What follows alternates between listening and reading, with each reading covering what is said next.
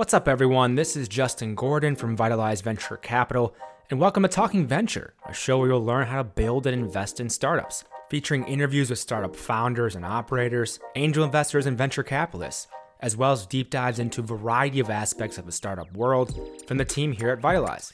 Today's guest is Jarrid Tingle, managing partner of Harlem Capital, a fund that was founded in 2015 with a mission to fundamentally and forever change the face of entrepreneurship. They're aiming to invest in 1,000 diverse founders over the next 20 years. They started with a $40 million fund in 2019 and now have $174 million in assets under management. Let's dive in. Jarrid, welcome to the show. Thanks for having me, Justin. Yeah, I'm excited to chat. I mean, heard so much about Harlem Capital, and I think we've co-invested in a deal or two as well. For the 7 people who don't know Harlem Capital, what are you guys doing, Jarrid? Yeah, we're a seed stage VC firm focused on investing in people of color and women, primarily in the U.S. We are all about community. We're all about building in public. We've done 25 investments so far out of our first fund, and we're just getting started. Yeah, just getting started, raise another fund, which we can get into as well. And I want to go back to the beginning, though, because I know I've heard a bit about your story, a bit about how it all kind of came about. But in the early days, take me through you talking to Henri and about like starting this thing in the first place. I want to hear how that kind of got started. Yeah, the origin story. So the co-founders, me, Henri, Brandon, we all met through a talent pipeline program in college. So we've been friends since 2011 or so. Got acquainted, hung out in the city, et cetera, as we all started banking. But Henri and I actually worked at the same private equity firm a few years into our careers. Black-owned shop, really great experience. We loved investing. One thing that was frustrating, though, is that, as associates, we didn't get carry, we didn't get co-invest. And so we wanted to do more. And also, we just saw all that was happening in tech and thought there was no better way than just to invest for ourselves. So we had talked about it, and then one day Henri just leaned over and said, "Hey, Jarrid, do you want to put in $10K each?" And we're like, "Sure." And so we called up a few roommates. By the end of the day, we had $50K, and we were off getting started. So we just started talking. I guess every 2 weeks we had meetings trying to get our criteria together, deploying in the companies. Fast forward, developed the name Harlem Capital, invest in a few small businesses, then pivoted to just doing venture only. Diversity wasn't originally in our strategy, but we realized that was the greatest need and also where we could have the most kind of impact in the arbitrage, candidly, because we knew so many people of color that had great ideas, but were having a hard time getting funding. So that was the origin story. I mean, we did 6 VC-like deals with our own money. I'm trying to think, probably put like 60 grand, 50 grand of my own money in, and eventually got the idea to raise a fund, and it's been off to the races since.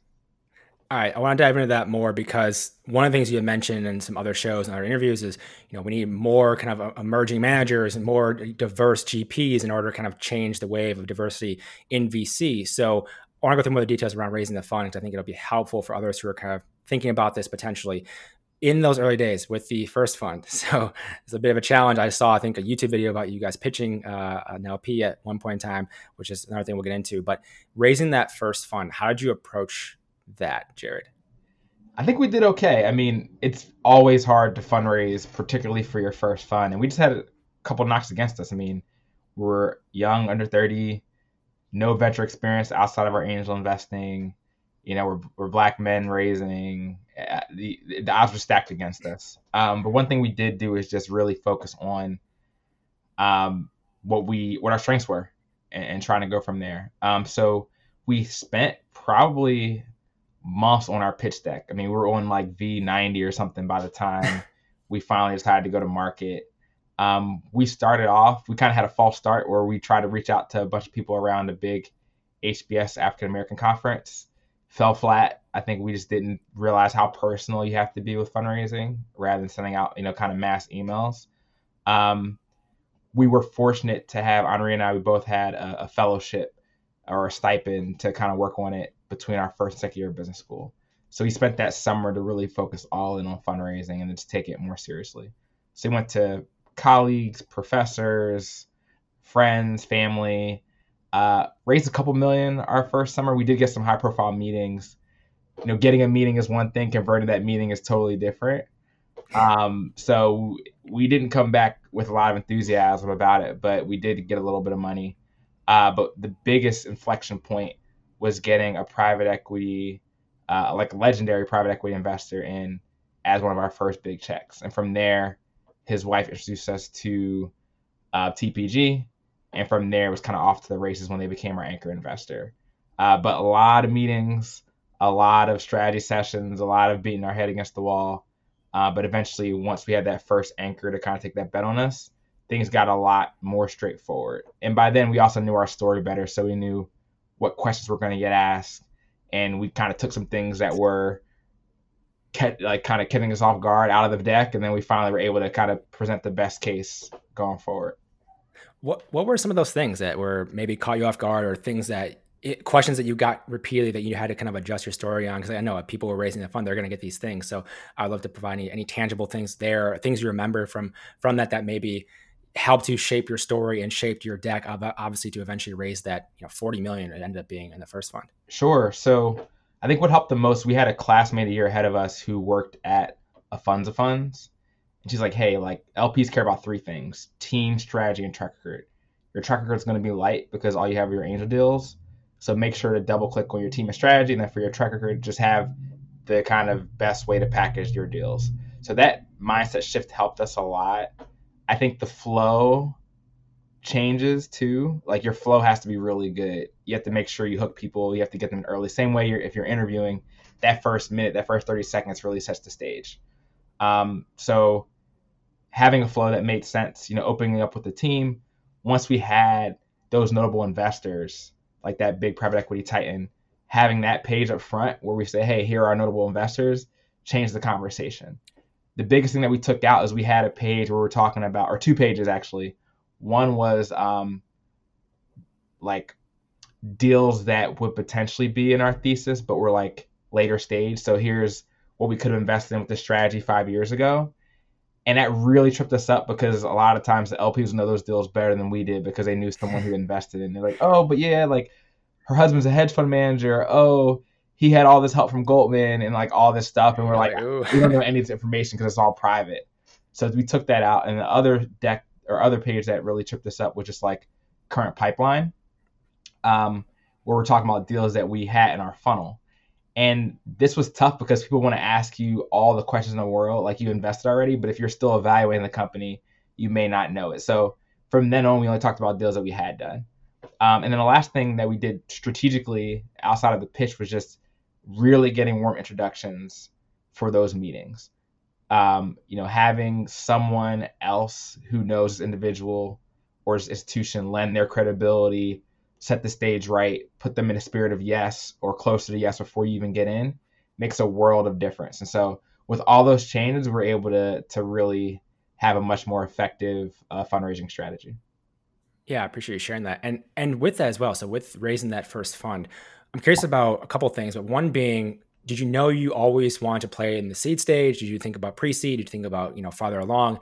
I'm thinking about, investing in kind of diverse founders, and obviously they need help at the earliest stages as well. I know like Charles Hudson, a precursor, invests super early, pre-product, pre-anything, just basically idea he'll invest in. How did you guys decide on where you wanted to kind of invest, at least to start with, for Harlem Capital?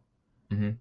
So our experience was with our angel deals, but also with our private equity experience. I think the private equity experience had a really profound impact on us because we love the firm, we love the team, but one thing that they didn't do was invest in people of color or women founders or entrepreneurs or management teams, right? Because at that stage, at that size level where you're trying to get $10 million EBITDA plus companies, there's not going to be many opportunities that are ran by diverse teams.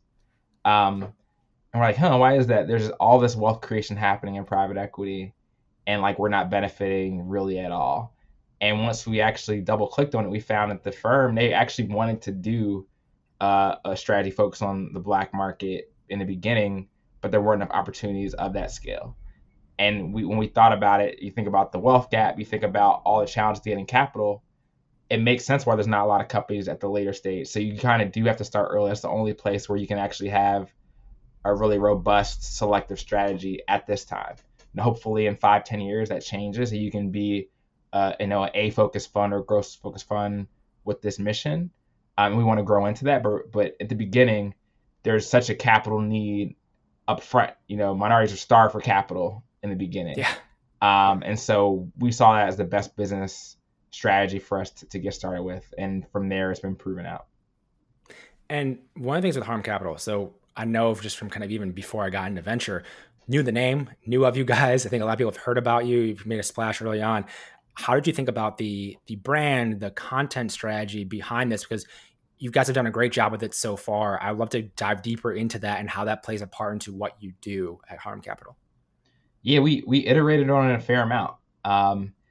In the beginning, we just did what was natural to us. I mean, the name, we were all living in Harlem at the time, and we just knew the name had so much history as a really key cultural center for Black people with a robust history, particularly in the arts and music.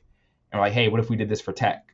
But we knew the name was a global name that people knew, and it made you feel some type of way when you heard it, And so from there, we decided that that's where we kind of wanted to go. And whether it was going to be Harlem Ventures or whatever, we just thought Harlem Capital or Harlem Capital Partners in the beginning, it wasn't just a venture strategy. It could potentially expand into growth or buyouts. And so we wanted to make sure we had the capability and flexibility to expand if we wanted to later. In terms of like our branding strategy, it definitely helped to have an influencer in our team, Brandon Bryant, who, had 150K plus followers on Instagram, knew how to take great pictures, knew how to set up, staging. And so we had that element, but also we're young. And so we're social media natives. We all had our own pages, and we just thought that was a great way to distribute what we're trying to do. Like, it's one thing to have a great product. It's a completely different thing to distribute it well and make sure you get in front of people. And so we just posted it whenever we were doing something on our personal pages, eventually built up the firm's brand. We've just been double and triple down on it because we saw how it affect everything. We sourced better deals. People knew of us before we got in the room, and we're like, hey, if this is working, let's keep doing it. And I think to that point of you guys doubling down, tripling down, and what you built with that, you've had like 6,000 or something applicants for your intern program, which I think is incredible. And seeing that number is just, it's a testament to obviously what you're doing inherently, but then also the brand that you built up to be able to have so many people want to be a part of it. Take me through the intern program, how that came about, how you run that, because I think it seems like such an advantage for you guys in terms of everything you do. I'd love to hear more about how you kind of think through that. Yeah. And one thing you'll notice, kind of tying the last question to this one, is that we've personified the brand. And not a lot of funds do this as much as we have, but like, we have pictures of us everywhere. Initially I was skeptical. I'm like, hey, this is working. People need to see what we're doing. It goes to building in public, kind of change the narrative on what VC investors or what entrepreneurs look like. We think that is very, very important. And it just welcomes people in. Like, you actually see these individuals. But on the flip side, we're not individual stars, right? I mean, we actually do put the platform first. Some other firms, they have like one GP who's out there all the time. We all share the spotlight. And I think this made us stronger as a brand. But our intern program, it started out when we were fundraising for Fund One. We definitely had a lot of work we needed to do, on the diligence side, on the market research side. And we're like, hey, how do we get help? I think the one concern, particularly that I had, was like, how do we actually devote the time and resources to serving the needs of the interns? Like, you have to invest in them. You have to make sure they're having a good experience. Like, what is that time commitment going to look like? So we actually settled on a part-time program that would be the best of both worlds, where they could come in, have a great value-add experience. But we wouldn't have to worry about them like trying to figure out, how to spend 50 hours a week or trying to staff them for that much work. So that was really the origin of it. And then we just made sure to be super efficient with our application process. And it exceeded expectations. Our classes were so strong. As you mentioned, we've seen 6,000 applicants. This is over 11 classes. We've had 64 people actually cycle through between existing and current interns. We've hired 3. 17 total have went into investing either in private equity or VC. We're very proud of that. The composition, usually we'll have one undergrad, maybe half the class will be MBAs. The other half will be working full-time, working for us part-time. And these people are so incredibly talented. They just haven't had that one shot to get started in VC. And so we're providing an on-ramp where like they have the skills. They just need that foot in the door so they can go and be more marketable. And it's been working out phenomenally for everyone involved.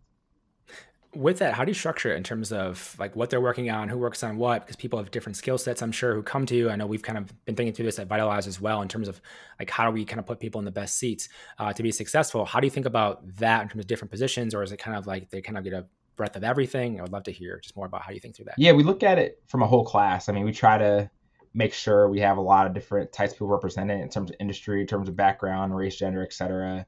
And like everyone's strong, we also think about how the class will interact with each other. In terms of the structure, about half their time is spent on deal diligence, like helping us actually evaluate companies and hopefully close them. And then the other half is ad hoc projects. Market research has been huge. They'll help us with social media content. Like they'll write blog posts, they'll help us with our newsletter, they'll interview people on our podcast. And it's been amazing from a skill perspective. And for their perspective, they get to learn. One thing we try to do is be very transparent. So we actually have them on our deal calls. We talk about everything, fundraising, admin, whatever. And so anyone who's trying to build a firm will learn a lot from working with us. There's not a whole lot that we don't share with our interns. So that's how we think about it. Yeah, and it seems to be so helpful. And one of those things where you're putting the work up front to make sure you have this process in place. But then you've ran multiple cohorts. Obviously, you're doing 3, I think you said 3 a year as well, which lets you do a lot of different things with that. And we get feedback. We have feedback for the middle and the end of the internship. So some of our best ideas have came from interns. They're like, hey, like I like this to be different. I like this to be different. One thing we didn't have was like a lot of like hardcore VC curriculum. And so we started to have a playbook of things that people could take away. So even if you don't get to work on it during the summer, you still converse in it and you still have that toolkit. So that's been huge and massive for us so far. How has that program evolved since the first cohort to like now? I'm curious. Yeah, I mean, I think in the beginning we were just kind of fumbling around like what they would actually be working on. Now it's pretty cut and dry. Like we used to have a tough time onboarding. Now we have some Loom videos where they just literally like have a walkthrough of all our trackers and whatnot. We're wasting less time. Like we used to have all of these steps when we're doing a deal. Like, okay, we do a round 1 deal screen, a round 2 deal screen. But now we know like usually the best thing is to have an initial call with the founder. And then like, is it a high priority deal or not? And we have this checkpoint in our diligence process called a pre-memo, where like after we talk to a team, after we make sure it checks our boxes, let's look at 2 things. One is investor feedback. How does the market respond to this founder and this company versus competitive landscape? And 2, can the math actually work? Can this be a deal that can return our fund? So these are 2 things we used to do at the end of our process. Now we do earlier on, and it just saves everyone's time. It helps us move quicker on deals, and it helps us also just make sure that we don't waste the entrepreneur's time as well. Like if there's things that will make this a non-starter for us, let's get that out the way early so everyone is on board. And for the founders listening as well, then diving a little bit deeper into that. I mean, what are you looking for? What are some of the things like, obviously you can only make a certain number of investments and you raise a new fund that I think you said you're going to make 45 investments out of in total. And that's a small amount, obviously getting to the point of doing your 50 a year to get to 1,000, which we can talk about in terms of your goal, but how are you evaluating founders? What are you looking for in the founders you invest in? Sure. So we have an investment box with 4 things. It's team, market, product, and ownership. So very strong team is always preferred. Someone with a unique reason why they should be starting the company. If you have relevant domain experience, great. If you're technical, great. If you're a repeat founder, great. We don't expect everyone to have all these things, but any one of those things can make you very appealing. We look for big market opportunities. I guess you can create a market. It's less likely, but it's possible. But yeah, there's some markets VCs don't like. We could be more flexible, but we like to have tailwinds. Like, are there things macro that are pushing this industry in the right direction? In terms of product, we want differentiated business model, good unit economics, or at least a path to good unit economics. Like some models just will never work. They'll burn a lot of cash. We don't want to do that. Some models scale really well. That's what we're going to try to do. Then ownership, can we get 7 to 10% ownership for our first fund? For fund 2, it'll be more like 10+%. Like, can we actually own enough of the company that with a good outcome, it'll actually be meaningful in terms of dollars returned back to us? So those are how we think about it. I mean, I personally like founders that can sell.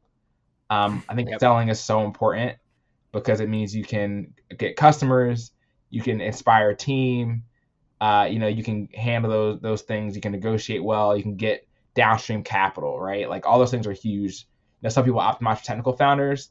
If I had to choose between someone that can sell and someone who's technical, I probably would choose between someone that can sell. And also someone who's analytical, someone that can actually assess the market, the business and competitive landscape with data and use the data to make informed decisions.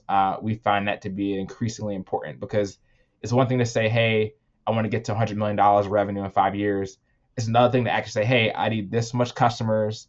I need this price point. I need this penetration level, and actually building it up.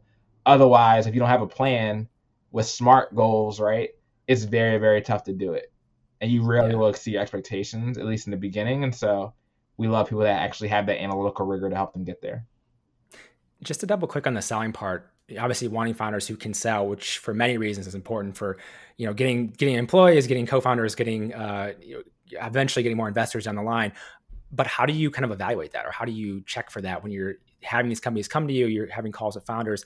How do you evaluate if they can sell? If you think they're going to be potentially great at doing that in the future? I'd love to hear more about that.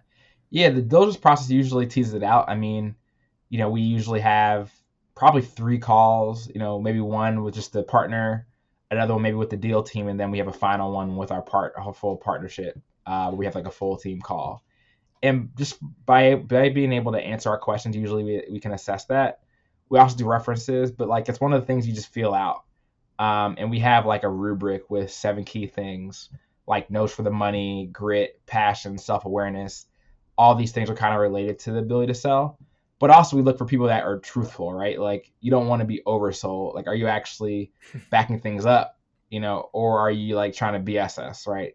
And just by evaluating so many deals, we're able to tease it out. I mean, we're really looking for 1 to 100 companies to invest in. The ones we get really excited about are the 1 in 1,000 opportunities. So a lot of it just comes with reps. And our team, we all look at the world differently. So if you're able to win us all over, you're strong. Henri and I have rarely both been positive on a deal.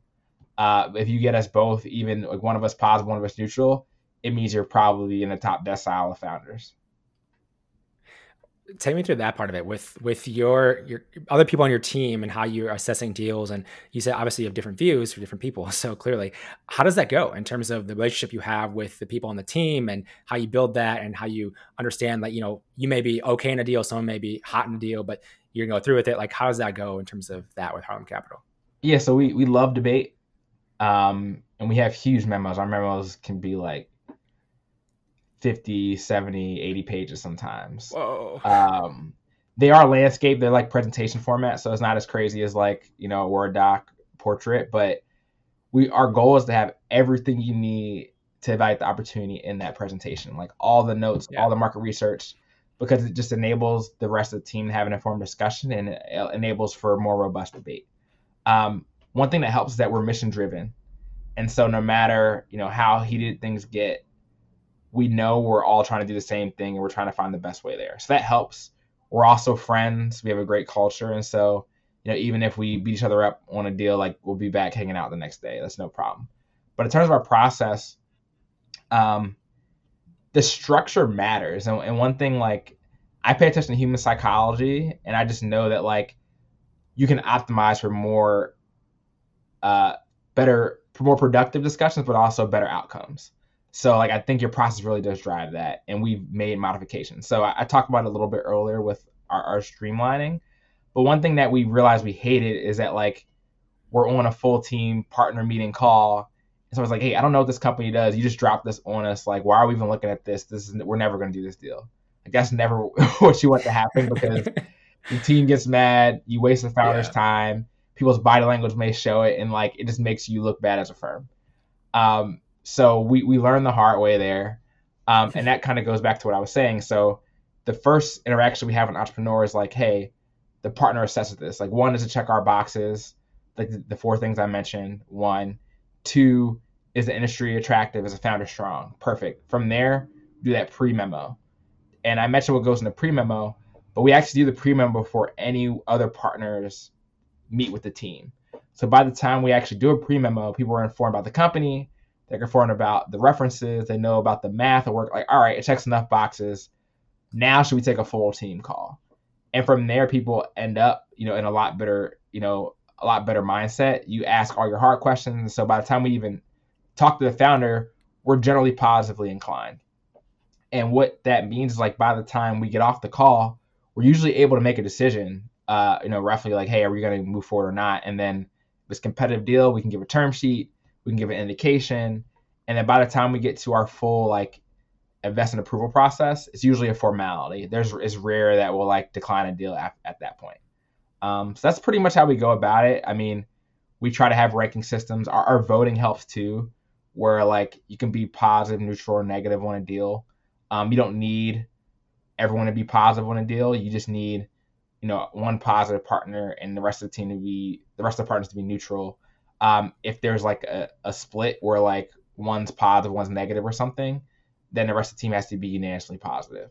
So we try to have a mix between being, consensus versus conviction driven. We score every deal from 1 to 10, and we also are looking to assess trends. Because if we see that our deals that were scored higher tend to perform better, that will allow us to iterate. Because ultimately, it takes 7 to 10 years to see a company exit and return capital potentially. And you can't wait that long to improve your process and your decisions. So we're always trying to collect data and try to iterate for the better whenever we can. Yeah, and that's one of the biggest challenges of this whole industry in terms of starting investing. It's like you don't actually know if you're great yet in terms of the outcomes, and you have maybe on paper outcomes as if they're marked up because of the next round, but you don't know for sure if they've exited what the actual cash on cash return is. And it's interesting to be in the industry to think about from that perspective. Like you have to have such like process in place and everything like that, which I appreciate you sharing for other managers who are kind of thinking about that same thing. And one of the things I know I wanted to bring up. I did want to add one thing real quick. Go ahead. Sorry to cut you off. I mean, our product is decision making. And so you have to really think about that. Like, are you having high quality decision making, and are you improving it every time you get new data points?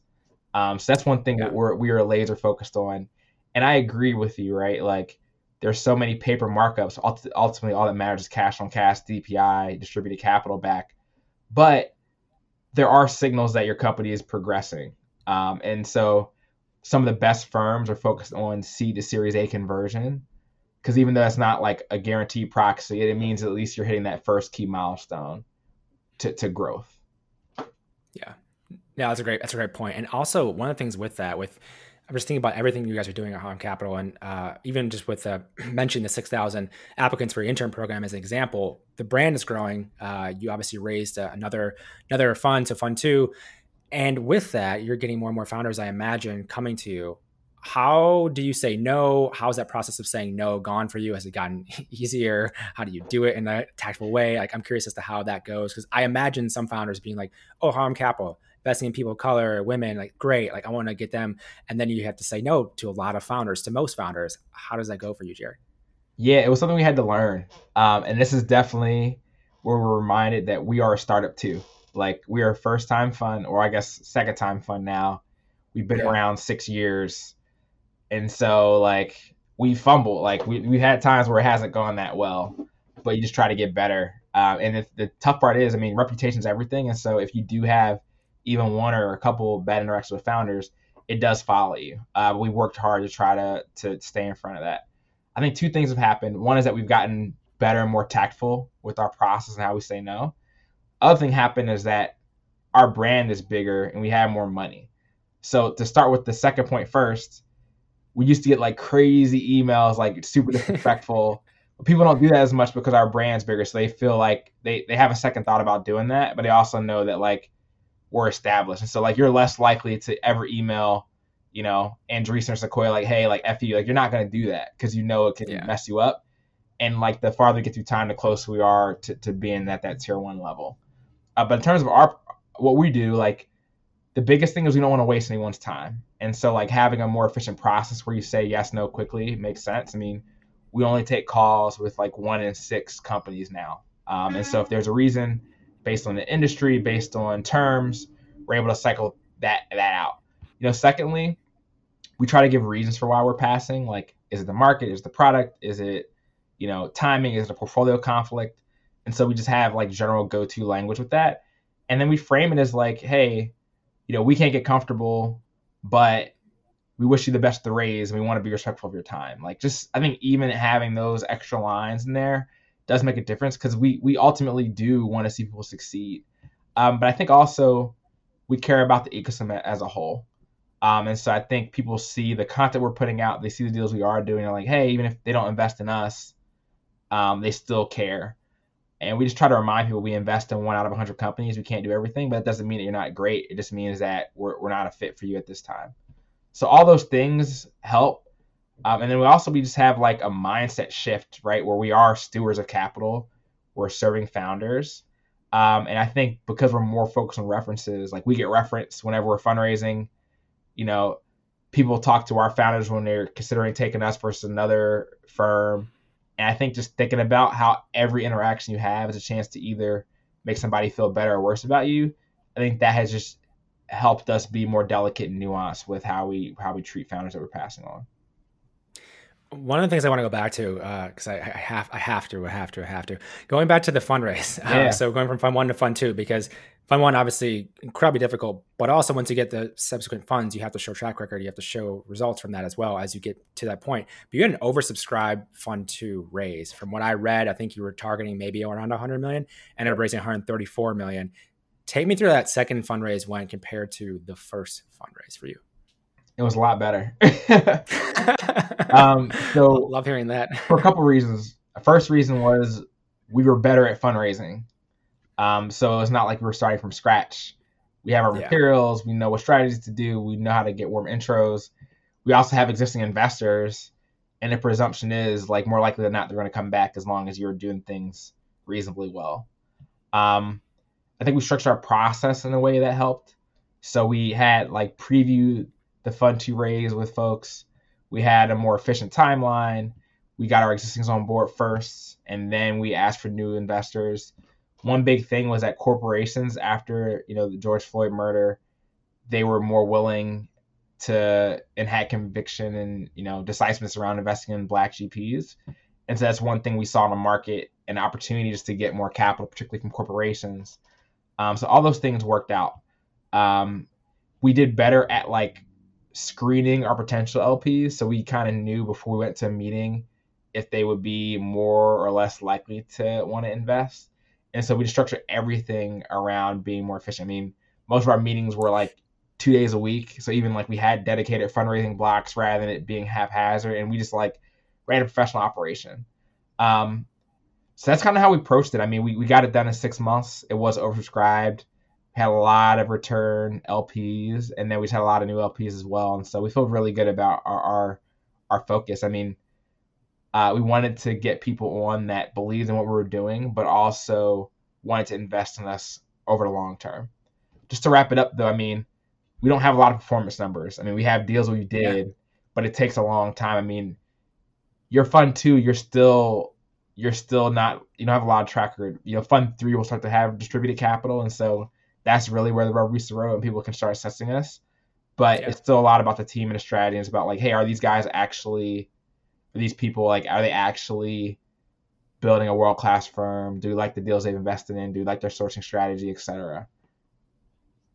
Yeah, the timing on that, and obviously with what you're doing inherently, it's like, people get it, I think. And from fund 1 to fund 2, obviously being oversubscribed with that one, it was a lot more corporations because there's a limit to number of investors typically when you're raising a fund, and you need bigger check sizes, especially when you're getting to 134 million. Yep. How did you go about that in terms of who you were targeting check size wise? How are you going to go about allowing certain people in versus not?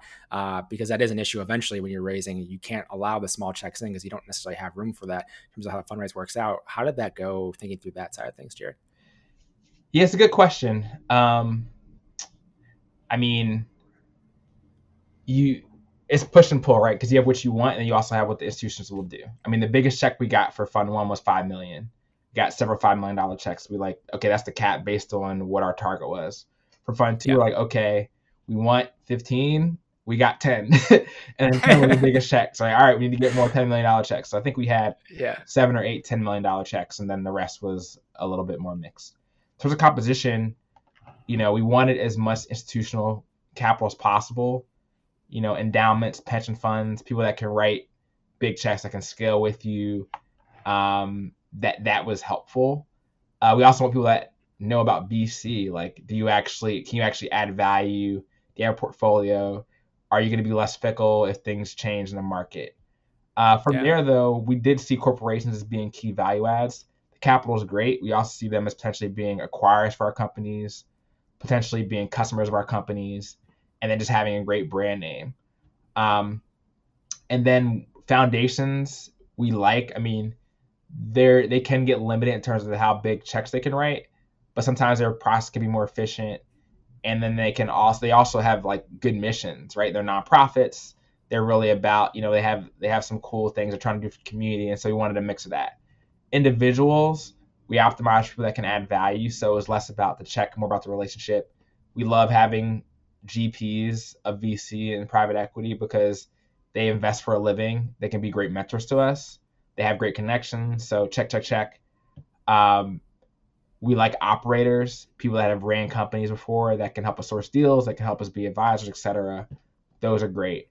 And so we just want to get a mix. I mean, the limit is 100. We didn't want to be anywhere close to that. I think we ended up with like 76 or 77, which is more than we wanted. We wanted to be sub 50. But as we got more people, we thought that could be, if you could add value, we wanted you. And one group I didn't talk about were funds of funds. They were really tough to get. Fund one, fund two, they were more open to what we were doing. And we think they're good to have as well because they just see so many funds and they have a lot of insight about best practices. So I think we got 3 or 4 funds of funds who we're very excited to have because they can just be higher touch, more value add LPs than some of the other groups.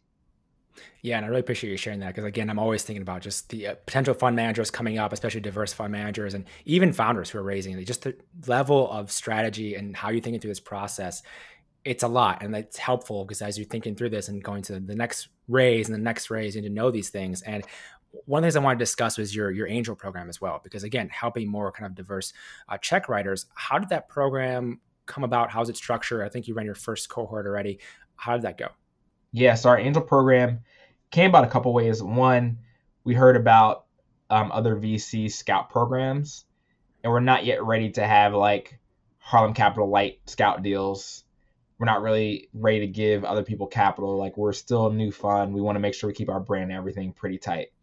But we do want to bring more people in the ecosystem. So that was one. I think the second thing is we're looking at a deal, and we were trying to get into a syndicate with a tier one. It didn't work out.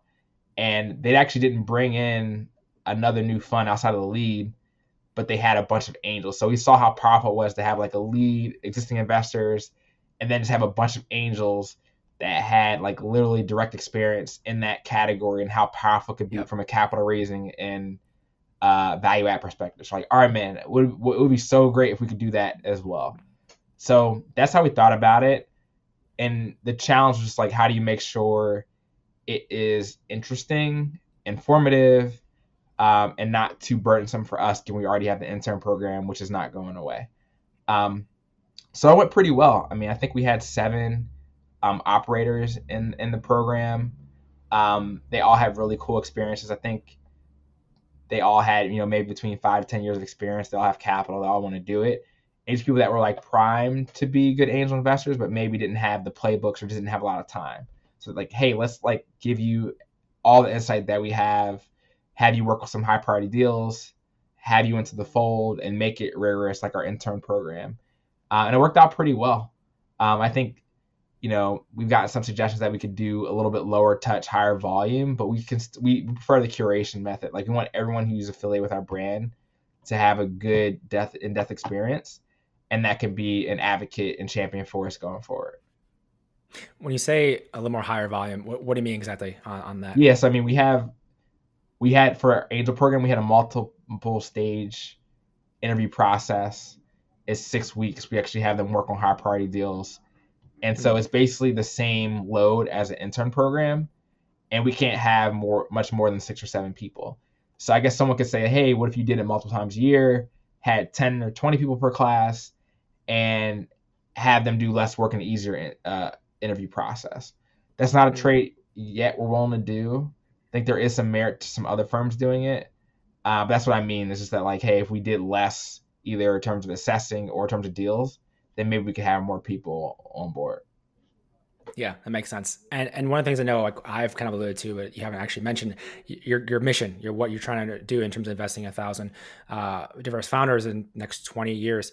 With that, that's going to be huge in terms of impact and how it's going to start to change the ecosystem. But obviously, there's a lot more that needs to be done. I would love to hear more about what you think could be done, should be done, steps people can take in terms of, I think the emerging managers is one part of it, but how you think about really changing this whole environment that is VC. Yes, I mean, I love the mantra hire wire. Like that's how you get more GPs in, either hiring them into existing firms or giving them money as LPs, right? And also getting more people funded so they can have successful exits and become GPs. So we think about the whole ecosystem. We actually have a page called the Harlem Capital Flywheel. And we just think about like all the steps, right? You need friends and family, you need angel capital, then you need strong seed investors, then you need strong downstream capital, you need LPs to fund the GPs. You need strong operators who are coming back as angels and helping advise these companies. Like we're thinking about all these nodes. We're thinking about our how do we get more people into these firms. That's our intern program. Like we're thinking about every single kind of thing that touches the VC ecosystem and how do we improve upon that. The biggest gap right now is there's not enough people of color check writers, period. So how do you get more capital in the hands of them? We want the really established firms to hire more people of color.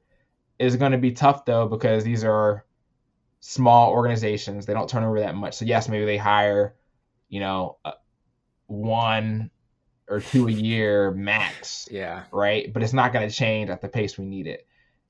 So we've seen, I think like half through our reports, we have a diverse VC report, and like over half of those GPs started their own firms, which sounds great. It really means they probably couldn't get jobs at other firms. They want to do their own in some cases. And we're like, all right, well, we do know that it's the most efficient way to get more diverse GPs. So assuming that is the most efficient way, we need more LP capital because we know the talent's there.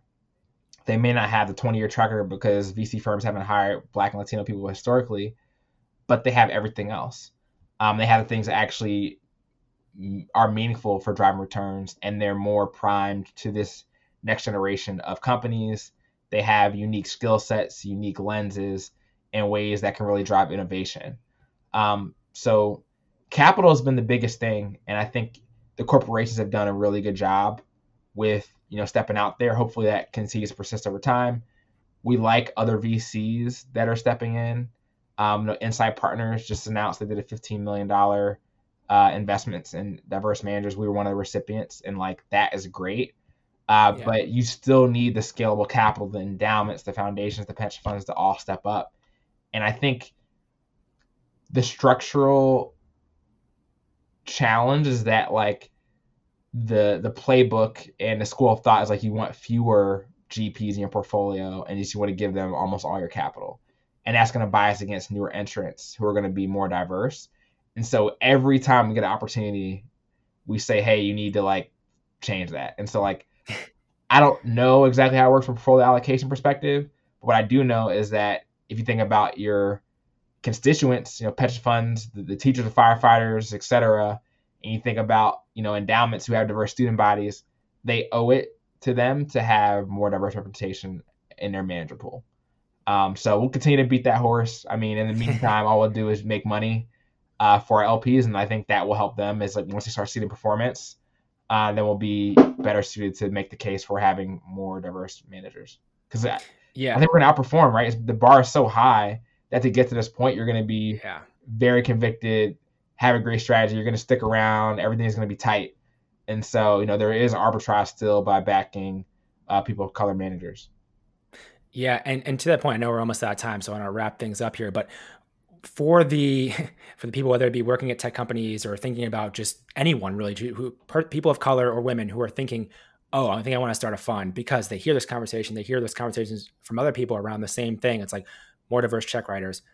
What would you tell them as a starting point? What would you tell them they should do, or the path to follow potentially? Because you guys pulled it off, which is amazing. Seems like you're on a great trajectory, but obviously we need more. So what else would you tell them as we kind of wrap things up here? Yeah, the first thing I would say to anyone who is starting a fund is why you? Like, why are you uniquely positioned to do that?